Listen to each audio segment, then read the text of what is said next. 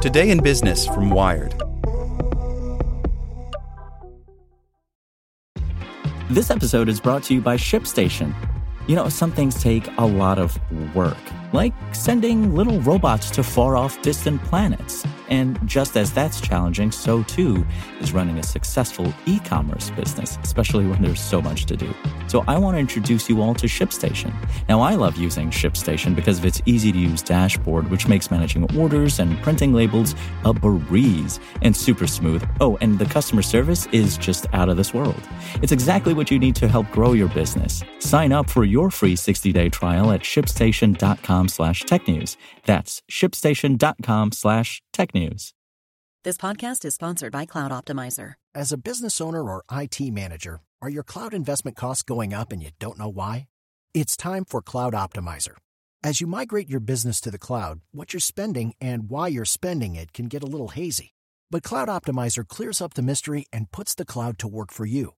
Cloud Optimizer starts by analyzing usage patterns, right-sizing resources, leveraging discounts you may not be aware of, implementing automation, and much more. And by reducing unnecessary expenses and maximizing performance, Cloud Optimizer guarantees you a savings of 5 times what you spend for their service. As you utilize cloud-based services more and more, you don't have to lose sight or control of your spend. You can stay agile, streamline your costs, and optimize your performance, plus save significant money with Cloud Optimizer.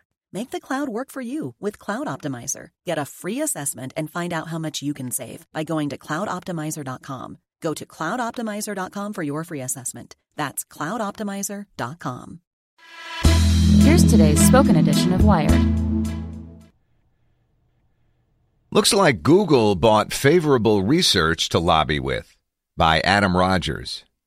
Officially, the online search giant Google's mission is to organize the world's information and make it universally accessible and useful.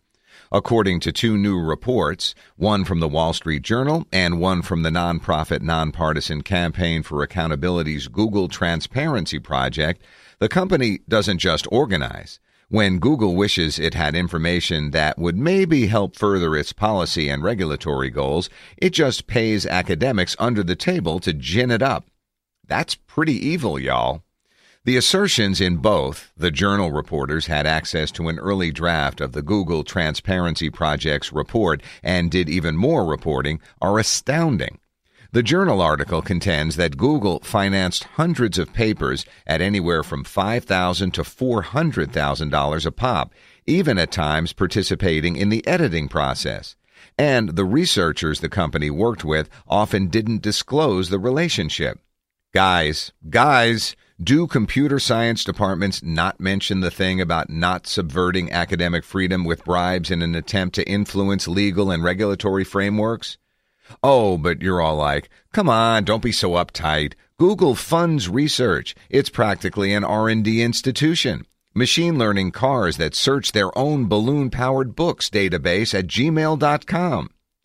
The Google Transparency Project says no.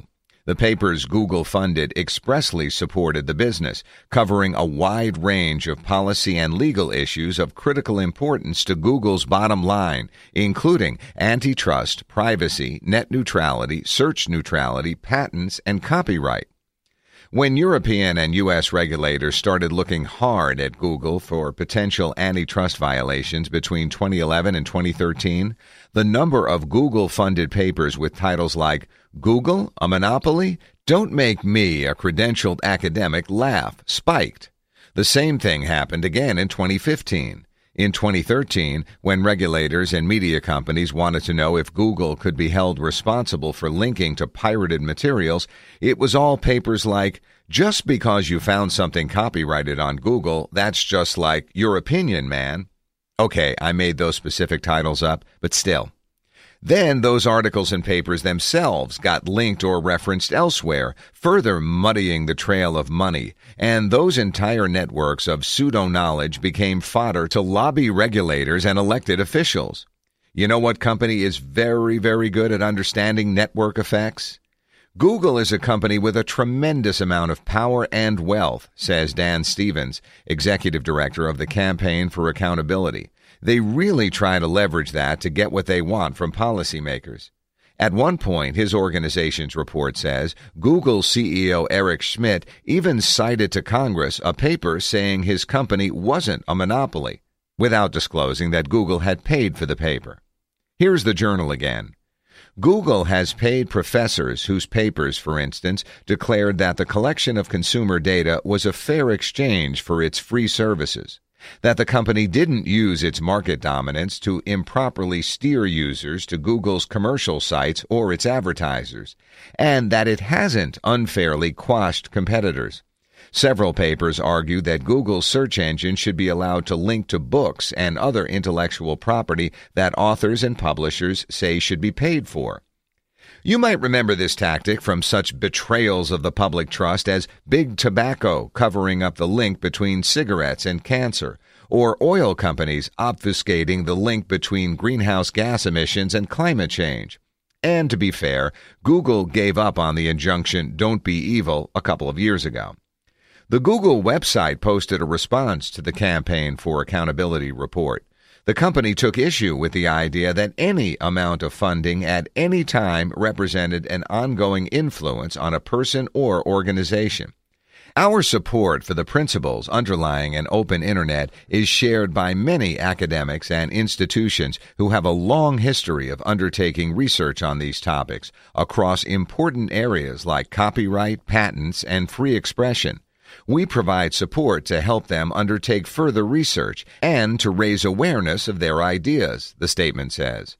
Furthermore, the company says the researchers it funds have complete editorial and intellectual independence, and they're supposed to disclose their own financial relationships to journals, conferences, and whoever else is reading their work. That's tricksy. First of all, while Google both funded people who already supported the company's positions and solicited favorable research, people who take money or gifts of almost any size almost always end up showing favoritism to the giver's positions. Physicians who take gifts from pharmaceutical companies are a great example. Members of presidents' families who meet with Russian government lawyers might be too. But the second thing, the part about disclosing financial relationships, is even sketchier. In the world of banking and finance, forcing people to admit if they're being paid to make certain claims or getting money from the people whom those claims support applies a coat of Teflon to a transaction. Everyone having information about everyone's priors removes some friction from the transaction. Outside that world, in, let's say, science or public policy, it's less clear what good a disclosure does. In an ideal world, you'd have a lot of academics studying this stuff, being funded by a university, Stevens says. You want untainted research. But if that's impossible, at least disclose. Many academic and trade associations require disclosures of financial connections from their members. Government usually does too, unless the heads of ethics agencies deployed to watchdog such stuff quit in a fog of mind-boggle. But even if the researchers and academics who took Google money did disclose, nothing about that disclosure guarantees fair work ethically conducted. If a disclosure is supposed to make a reader regard work with more skepticism, how much more? And however high a disclosure of a financial interest makes you raise an eyebrow, does it stay that high for a subsequent paper that cites the first one? It's hard to get academic research funded. Google has a lot of money and funds a lot of good research. It's a company with a lot of goodwill in the world. But imagine how this would look if, as my colleague Megan Molteni suggests, this same story global replaced Google with Monsanto. Google owns massive amounts of data on you and all of its other users that it does not share. And if capitalism's answer to potential corporate malfeasance is that customers are free to take their business elsewhere, well, it's hard to find a viable option to the world's biggest internet search engine. If the Wall Street Journal and the Google Transparency Project are right, the company's doing everything it can to make sure things stay that way. Judy was boring. Hello. Then Judy discovered ChumbaCasino.com. It's my little escape. Now Judy's the life of the party. Oh, baby, mama's bringing home the bacon. Whoa, take it easy, Judy.